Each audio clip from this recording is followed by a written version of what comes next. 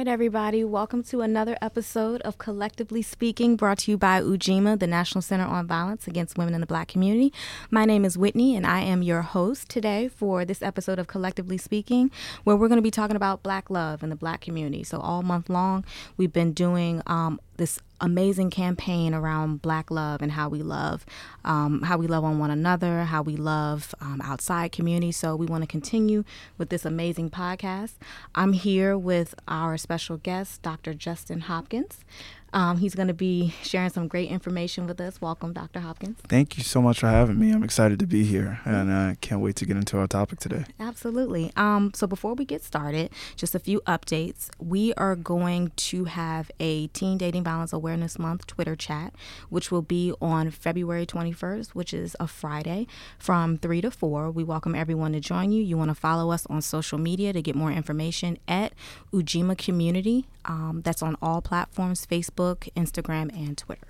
So let's get in our conversation. All right. Okay. So like I said, we have Dr. Hopkins here, and let me just give you guys a little background on Dr. Hopkins. He is a licensed clinical psychologist in the District of Columbia here in Washington, D.C.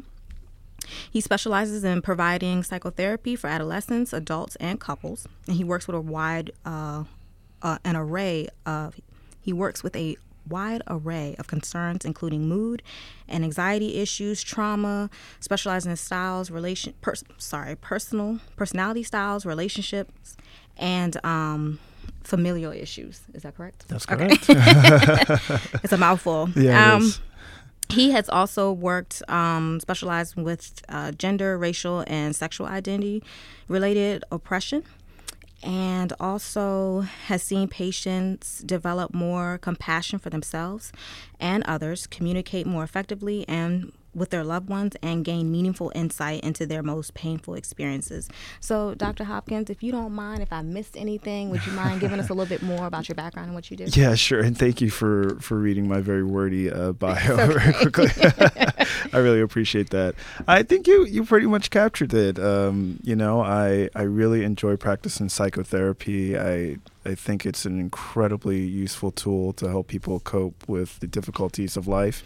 And, life is difficult for everyone, right? And sometimes there are particular difficulties that keep us stuck, that overwhelm us, that stress us out, that impact our health. And so it's so important that we all have a space where we can talk through things, because our experiences are complicated, and putting words to things helps us to get some liberation from the things that bind us. Mm-hmm. So I really, truly believe in that, and I really enjoy being a psychologist and practicing psychotherapy.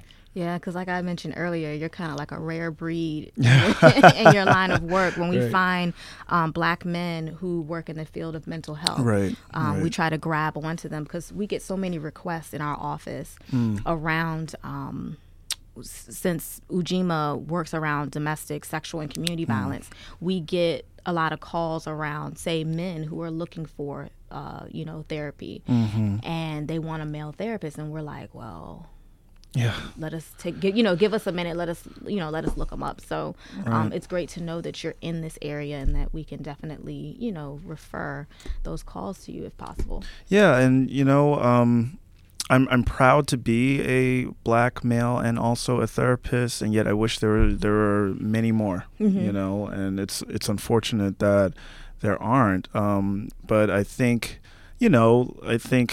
men, we tend to, maybe I'm getting into our topic but a little bit, but I think we tend to be socialized in a way to not be as introspective about how we feel, and sometimes even how we think.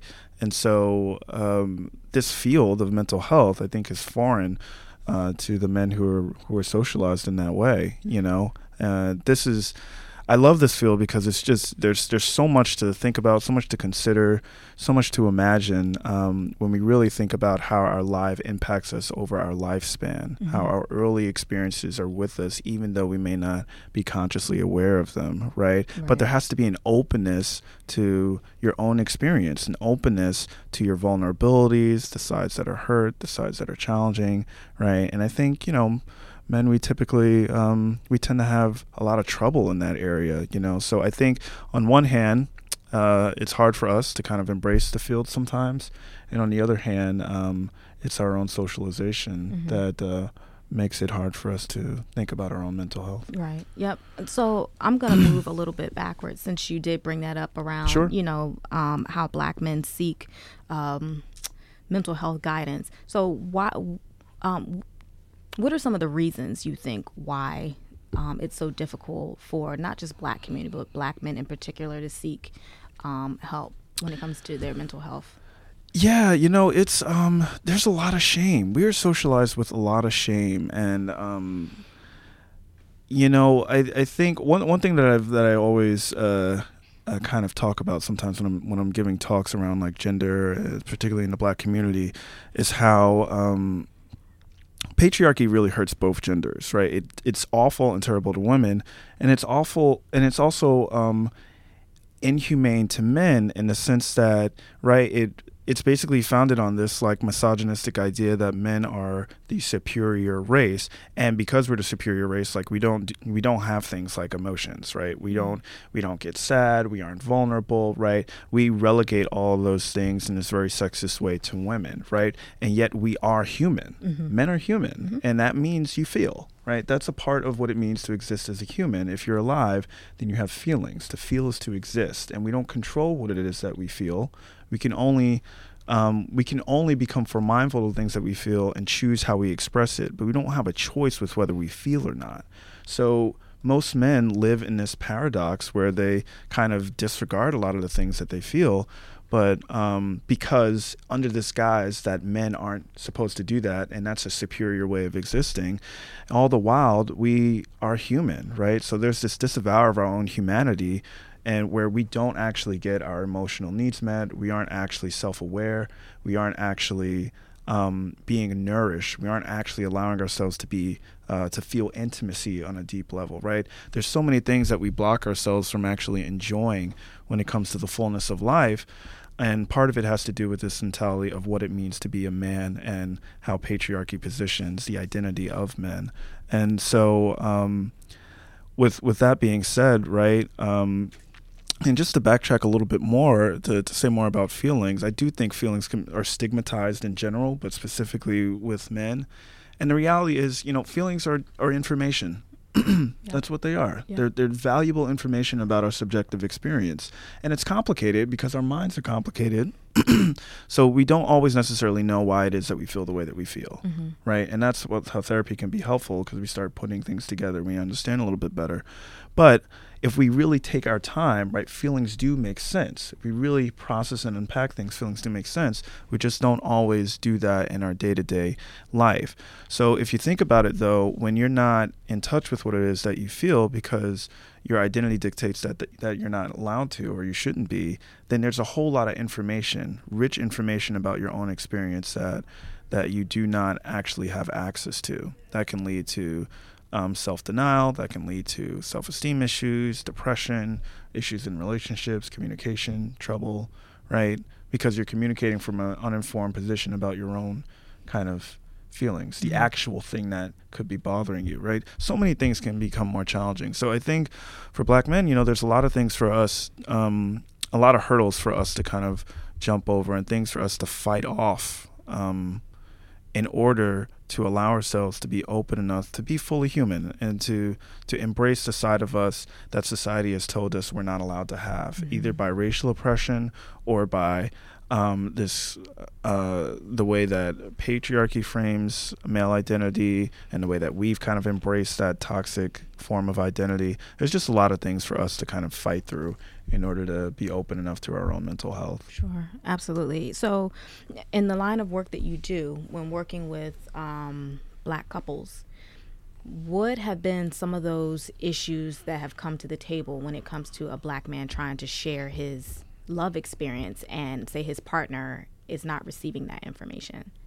Sure. That's a really good question. I think a lot of times, well, just broadly in couples therapy, right? A lot of people come to couples therapy wanting a referee mm-hmm. and wanting the therapist to say like who's right and who's wrong, mm-hmm. right? And really the work is about getting to a deeper understanding of why it is there are upsetting things that are happening between you and you're not able to resolve it. So that's kind of getting to the deeper emotional experience that's happening when there are arguments. And in order to do that, you have to be willing to like listen to one another. There are barriers to the listening, right? Particularly for men, right? If you're not in touch with what it is that you feel in your own experiences, then it's hard to see the value. It can be hard to see the value and slowing down to reflect on one's own experience, right? If you're used to kind of not ignoring what it is that you feel and pushing it to the side, disregarding your wants and needs, then it can be challenging to kind of hear your partner's needs, right? To hear how your partner feels and understand the weight of that, because you may not understand the weight of it for yourself. So I can see that on both sides. I think the other thing is that, sometimes there are, just to throw out a couple of stereotypes, obviously this doesn't apply to every man or woman or couple by any means whatsoever. But right, in heterosexual relationships, when sometimes there can be a guy who is a little bit more open to his own experiences and able to kind of communicate what it is that he feels, but the woman, because she has a particular understanding of how men are supposed to be, is not necessarily open to how the man is feeling, right? It's not able to kind of take that in because it doesn't register for her that this actually bears weight for him, because that's not what men do, right? They don't feel, they aren't vulnerable, right? All of those like toxic tropes. So you can see it kind of go both ways, where one partner isn't really understanding the emotional depth of either themselves or the other, and both become really challenging. Okay. So going back to, I want to kind of single out Black men here, because we talk a lot about Black women and their feelings and their emotions, but we don't really get down to the nitty gritty of some of that trauma that is there. I had a conversation yesterday in a group. We were talking about how, Black men may grow up in a space where there's a toxic woman. So we were talking about their mom or their sister, or, and then as they become men, they grow up and take that anger out on their partner, and not on purpose, but, they haven't had a chance to kind of be open and discuss that.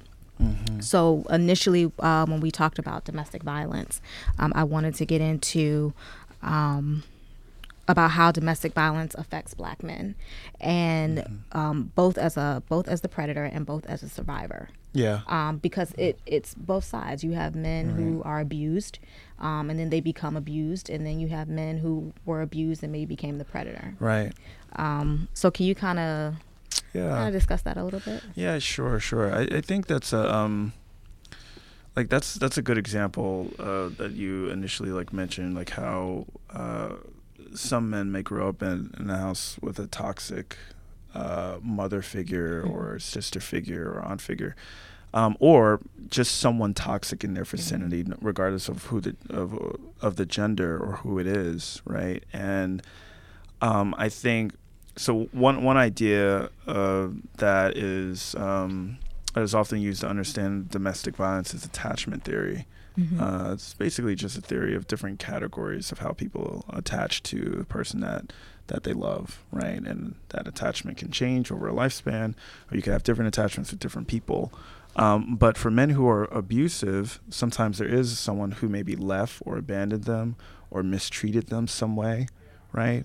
And then behind their anger, which they take out on their partners, behind the violence, behind all of the aggression, there's often a very fearful and insecure person. They have a lot of anxiety and fear of their partner leaving, rejecting them, belittling them, or somehow mistreating them in a similar way that they have been treated earlier in life, or abandoned earlier in life.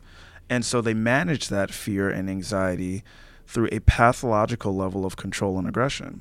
And if you think about it, that fear itself, right, if this is a man who does ascribe to some of those more toxic forms of masculinity that say you're not allowed to feel fear, you're not allowed to be afraid, right? The fear itself can make them feel insecure.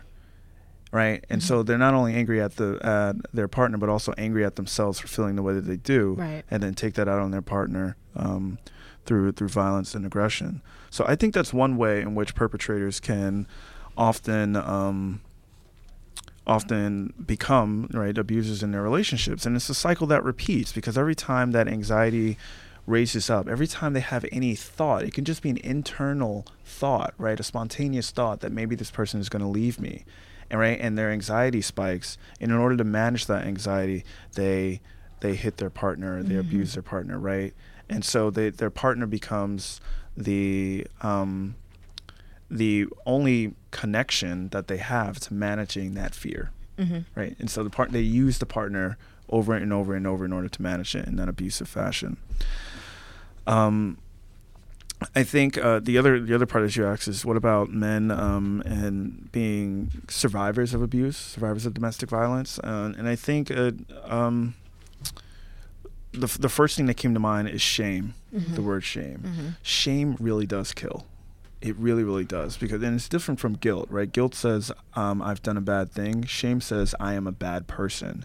And for anyone who is a survivor of domestic violence and abuse, and who was in that experience for a prolonged duration, will start to feel like they are the bad person, right? That's the transfer of trauma, right? When you are abused, you kind of like take in and internalize that experience as defining who you are in some way, right? And we do that with all experiences, but with trauma, because it's so annihilating, because it's so overwhelming, right? It has such a larger effect. So I think for those who survive abuse, a lot of times it's trying to work through all of the gaslighting, all of the negative self-talk that comes from being a victim of abuse, and being able to kind of shed that sense of shame that you aren't bad just because someone treated you that bad, right?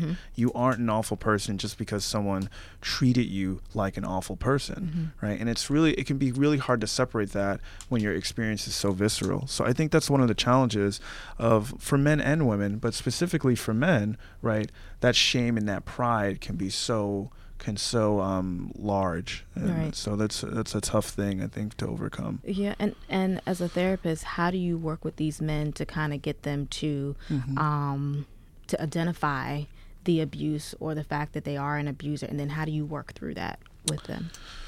Well, for those who've experienced abuse, I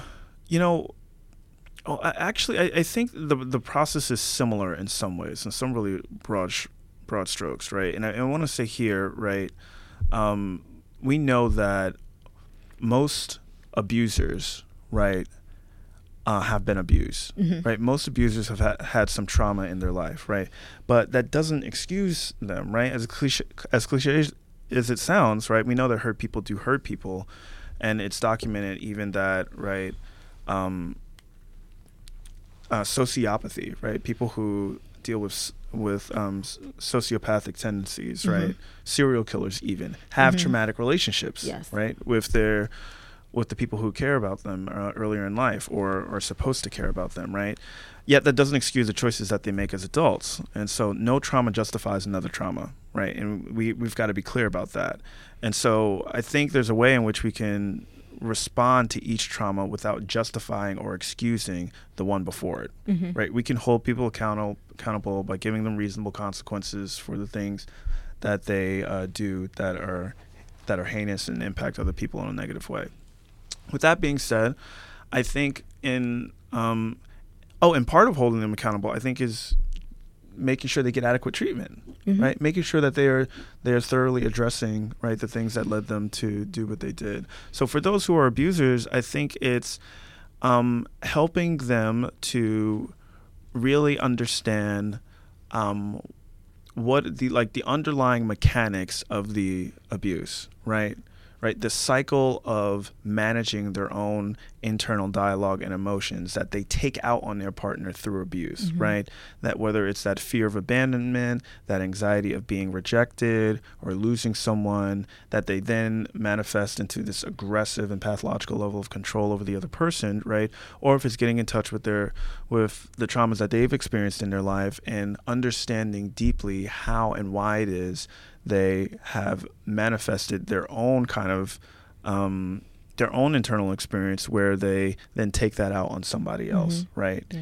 And helping them to make other choices. So I think it's helping them to better connect with their own experience, their own narrative of how and why they became an abuser, the trauma in their own life, and understanding the magnitude of what it is that they're doing to the other person when they abuse. And then for those who are survivors, right, it's helping them to shed all of the really self-defeating kind of thinking and emotional baggage that comes with surviving trauma. You know, being able to accept that what happened to them did not happen to them because of them, right?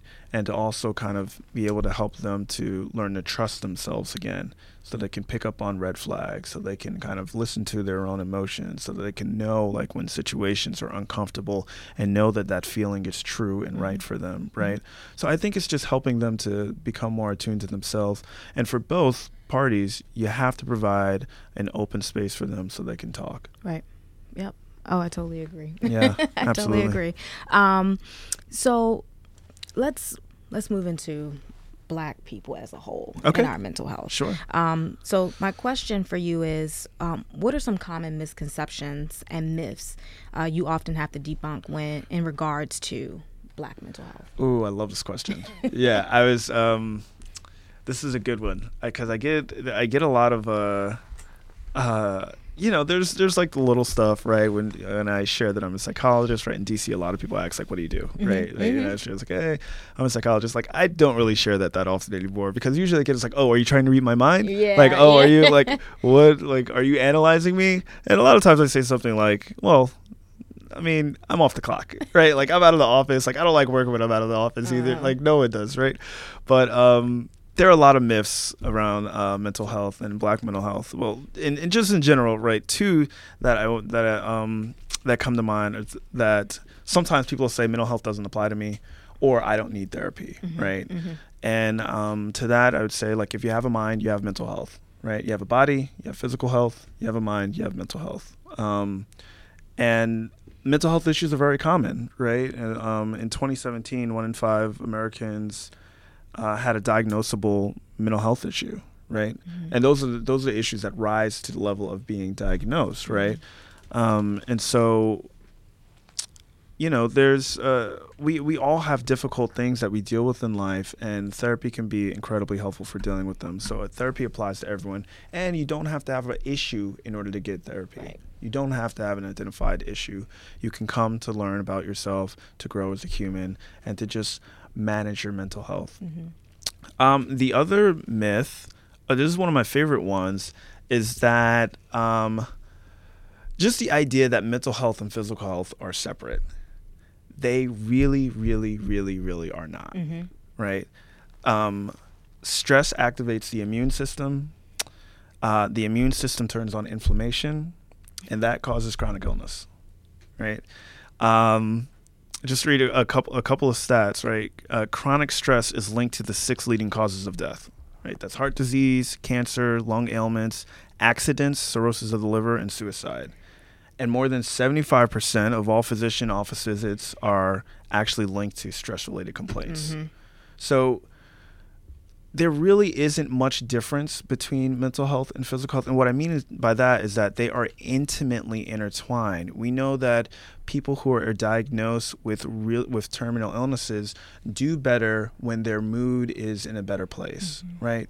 We know that our brain, right, there's a nerve at the base of our brain called the vagus nerve that connects to the pit of our stomach, and it communicates back and forth. That's why people say, like, trust your gut. You know, that gut feeling. There is like there is a physiological structure that actually like makes that up, right? And so when you're getting nauseous before like you publicly speak, or if you're getting, you know, if your stomach starts to rumble, right, like before you're doing something that's nerve-wracking, right, your body is communicating something, and you're also thinking at the same time, right? So that's one myth that I want to bust, right? And that I often talk about is just how intertwined our mental functioning is with our physical health. And we've got to start looking at ourselves more holistically and understanding that, we're complex and we have to take care of all of us. Yeah, and I'm glad that you brought up the fact that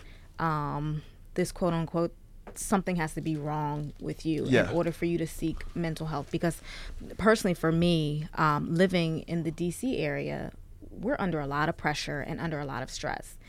And even though this podcast is national, our issues here may be totally different from someone that lives in, a small town in Utah, or totally different from someone who lives in New York, someone who lives in LA.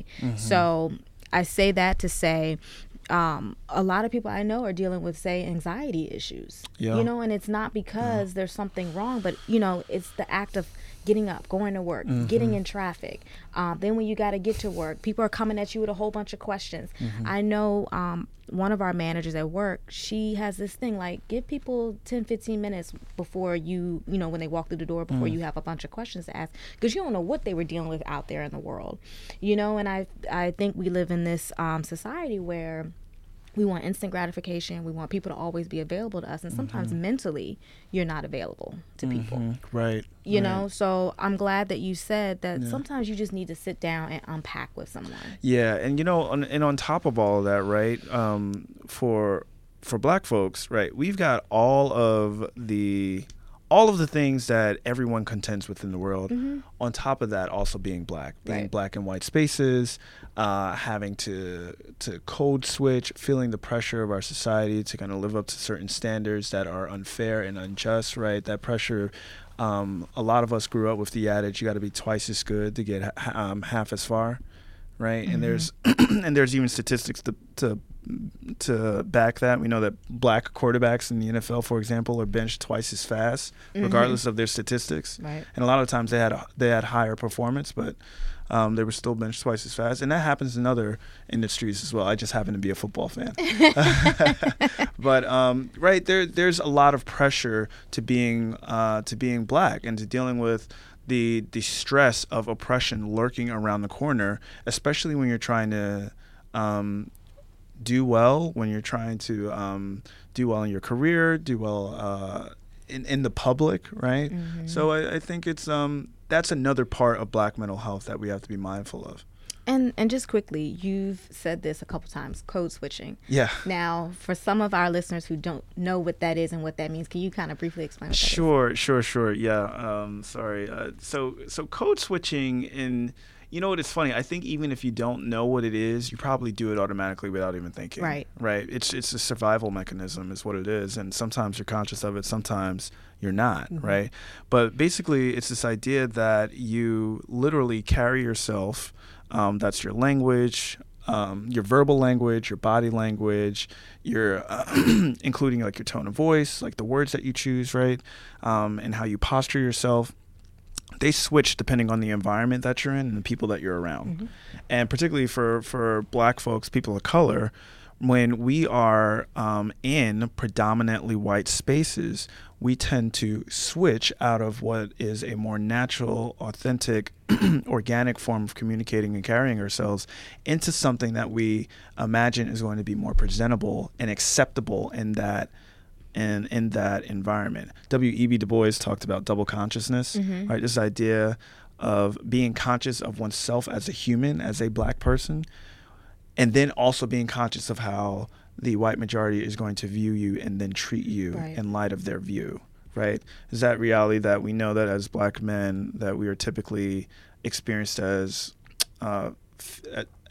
inciting fear, right? Like we a lot of times, like, white folks have a fear response to black men, right? And so Black men then carry that, mindful that we could make some white folks uncomfortable, right? And so in certain situations, we switch in order to protect ourselves. The unfortunate thing, though, is that sometimes in the service of protecting us, we're also kind of catering to those prejudices and carrying that on us. Like, that's part of the weight of oppression as well, right? That in our psyche, we end up carrying those racist ideologies and adjusting to them in order to keep ourselves safe, Mm-hmm. right? And that's a burden that you can't see. It's not tangible, right? It's not something that you can kind of hold and look at under a microscope or an x-ray, right? But it is pressure, and it does elevate our stress levels, especially when we're in those environments where we're the only. Yeah, because we have discussion in the office around code switching, and it's also a big conversation, like at brunch and everything, how we as Black people, like you said, it's a safety mechanism that we just kind of automatically know, you know, especially as a Black woman. I'm conscious of how I may say something in a meeting, you know, because I don't want to come off as angry, but it seems like regardless of how I say it, oh, she's angry, you know, or, you know, just how you greet people and how you speak to people. I may greet you as a Black man totally different than I may greet my, you know, white coworker, you know? Right. So it's funny that you kept bringing it up, because I'm like, well, some people may not even know what right. code switching is. Right. But, so getting back into it, and I think you've probably answered this a couple times over. What are some issues and topics that frequently come up that need to be further discussed when we talk about mental health in the Black community? So I touched on it a little bit, but I can kind of define it a little bit more. Mm-hmm. Two things I say, they're pretty much related, is that we kind of live in a paradox, right? Mm-hmm. Like we are human, right? But we are not treated as such, right? And we haven't been since our genesis in this country, right? There's slavery, 3/5 compromise, Jim Crow, right? There's a civil rights movement. We're basically fighting for the, you know, basic rights that are supposed to be endowed, but we're not, because like we weren't considered human. There's mass incarceration. We're still saying like Black lives matter, right? Mm-hmm. Like, so we live in a paradox of being human but not being treated as such, and so we have adapted to that. This is one part of intergenerational trauma that I think is so subtle and insidious, but very much has a powerful impact on how we've adapted to not being treated as human in this society. And I think it's such a painful experience, and it's recurring, right? It's never not present. We see it in the news. We see young Black boys being murdered, right? We see racist things being said from the highest office in our nation, right? Mm-hmm. We see in so many ways, right, this ideology that we're not human and that people don't care about our humanity all over, right? Mm-hmm. We're constantly exposed to that. We've developed certain ways to adjust to that pain. We've learned how to mitigate this impossible reality with the same strategies we use to navigate this recurring like second-class citizenship that we experience, right? So one of those ways is that we going back to like allowing ourselves to feel and experience. Black folks are not allowed to feel pain. Right, it's like in America, it's like the norm that we're mistreated. Right, we're told to pull ourselves up by our bootstraps, take responsibility for our upward mobility. But despite all those efforts, like we're kind of like pushed back down, right. Pushed back down. Right, so we've kind of like adjusted to that by, I think, kind of like telling ourselves like we can't cry about it. We've got to just push through. Mm-hmm.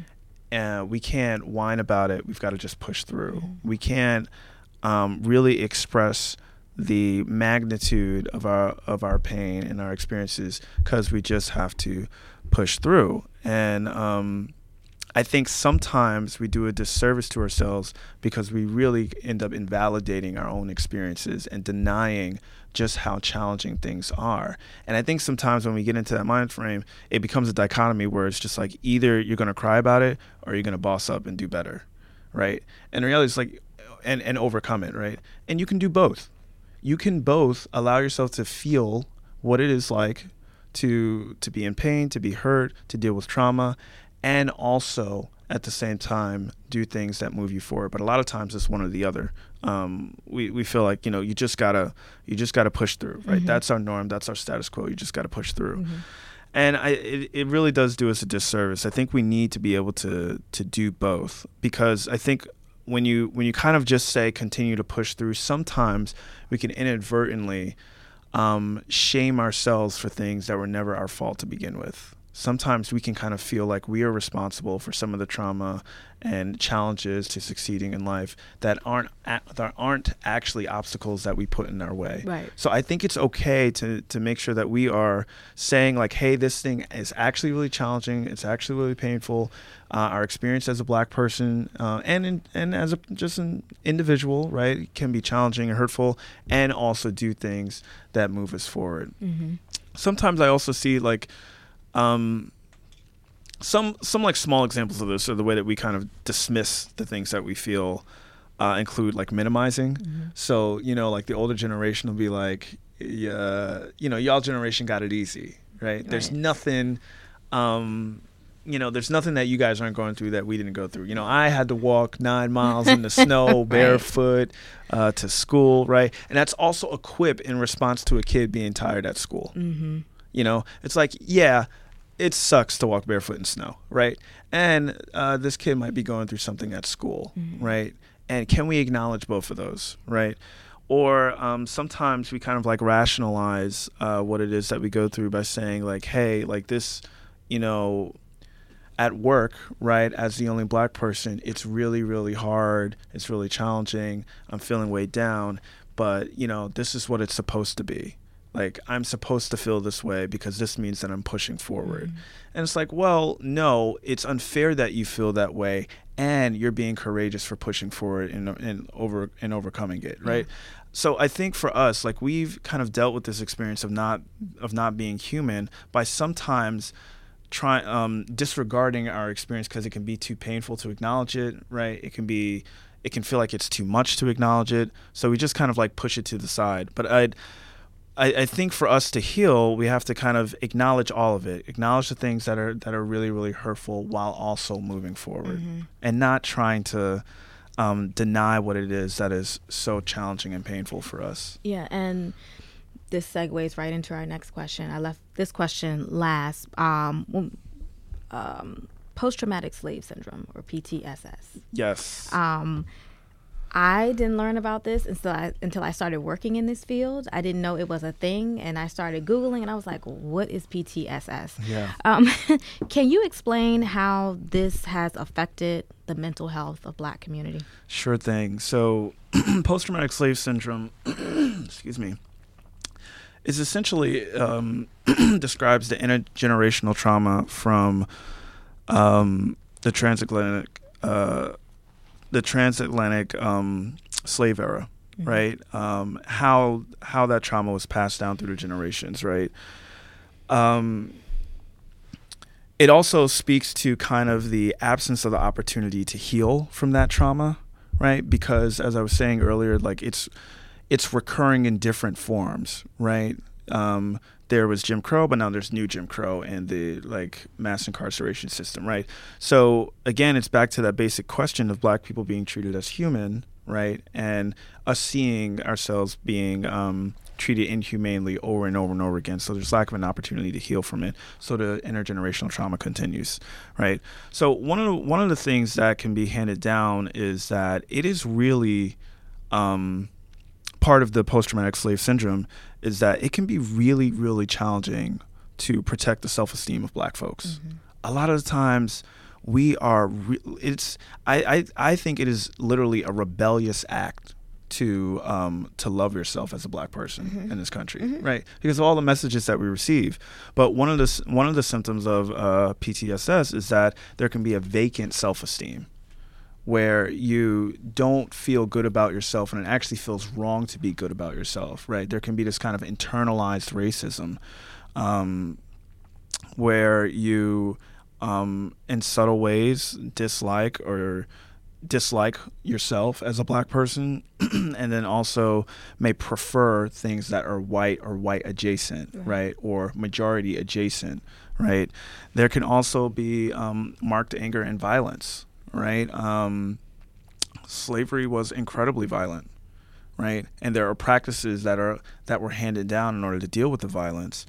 one thing that is prevalent in the Black community is corporal punishment, right? Like physical punishment for children. Parents, they would, spank, beat, grab a switch, right? And that has its roots back in slavery, where parents would kind of, in some ways, like replicate some of the harsh punishments of the slave master to get their children to obey. And obedience is like the number one focus in a lot of Black households. Yeah. Right? It's like the number one thing. Yeah. And back then, what it was about is like, we got to keep you safe, because if you don't listen to me, right, you're going to get disciplined by someone who's going to kill you. Like, I'll beat you here so you don't act out of line, so you don't get killed, right? And so it's continued, right? Like I said, we don't have the opportunity to heal, right? Like, you hear Black parents talk about concerns for their kids getting killed by the cops now. It's not the slave master now, it's the cops. So there's still rationale to this harsh kind of punishment. But unfortunately, sometimes what happens is we can kind of teach an aggression and a violence in an explicit way by acting it out, or an internal way where we don't feel like we can fully express ourselves, right? Because and beating does communicate that, right? Beating does not work. Corporal punishment does not work, right? A lot of us say, like, we got beaten and we're okay. Well, you survived it, right? Like, you survived it in spite of it, is what I would say. And there probably are certain things that have impacted you, but you may not also be completely aware of them, or they may not disrupt your life in large ways, right? But we know that beating doesn't work. But this is something that we've adopted in order to survive slavery, and it also kind of influences how we think about ourselves and how we might treat one another.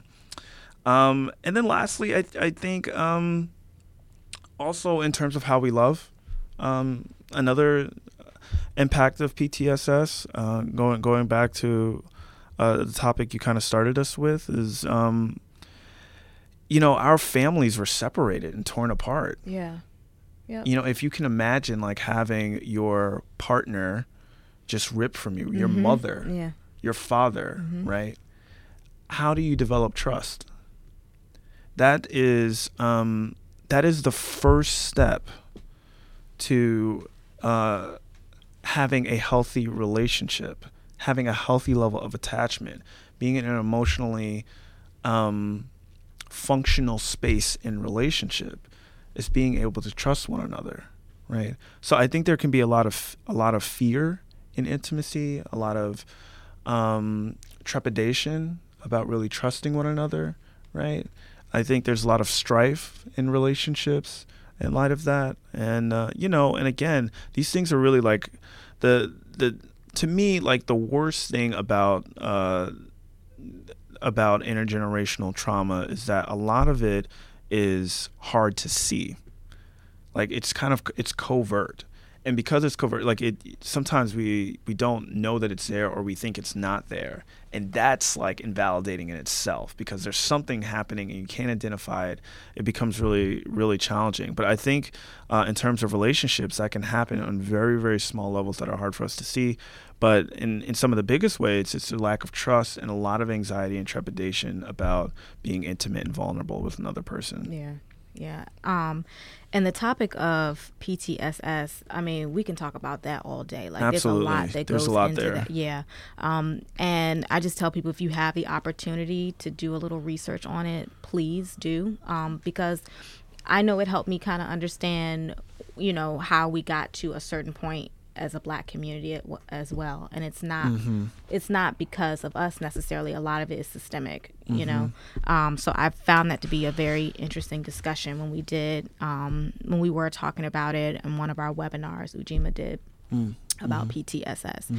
But that's it for me. We can go on and on about Black mental health. Sure. And we'll definitely talk about this more, because I think it's something that we need to open up about. Absolutely. And the only question I had on here last was, if you want to wrap it up, how important is mental health to our Black wellness? Yeah, I mean, overall, I think it's incredibly important. Wellness is about who we are as a whole, our overall well-being, and our mental has to be a part of that, right? Going back to how our physical health is intimately tied to our mental health. it's so important to us, for us, to take care of our mental health, because we are often reared not to, because society and the messages that we receive tell us how unimportant we are, and that is a part of how we can disregard ourselves, right? When we internalize that and take that in. So there's so many reasons why it can just go overlooked and unchecked, and so it's incredibly important for us to keep in mind that we have a mind and we have to take care of it. Yep. It's a part of us. Yep, absolutely. And if people want to get in contact with you or learn a little more about you, how can they go about doing that? Absolutely. So my website is drjshopkins.com. That's drjshopkins, HOPKINS.com. That is also my Gmail, drjshopkins@gmail. And I have a Psychology Today page. If you just Google Justin S. Hopkins, psychologist, you'll be able to find me. Great. Yeah. And hopefully we can add you to our resource directory. I would love to. Producing a resource directory that has a wealth of Black mental health care providers, domestic violence help, all types of. Sure. Just it's kind of I wouldn't call it the green book, but we're getting there. We're now in tune with our Black businesses and, Black wealth. So we're trying to promote that more about how, we can connect with a lot of our Black-owned businesses and service providers. Great. So and this was great. I appreciate you for providing a space, for me to come and talk about this. Yeah, I think I don't think we do this enough. You know what I mean? And now we're in a world where I think people are more receptive to it. Black people do want to learn more about self. So right. I think this is very important. So I mean, if our listeners want more information about Ujima, you can definitely visit our website. It's ujimacommunity.org. We're also on social media, like I said, at Ujima Community. That's on Facebook, Instagram, and Twitter. Ujima, UJIMA, and community. So other than that, that's a wrap for us. Thanks for having me. Thank you.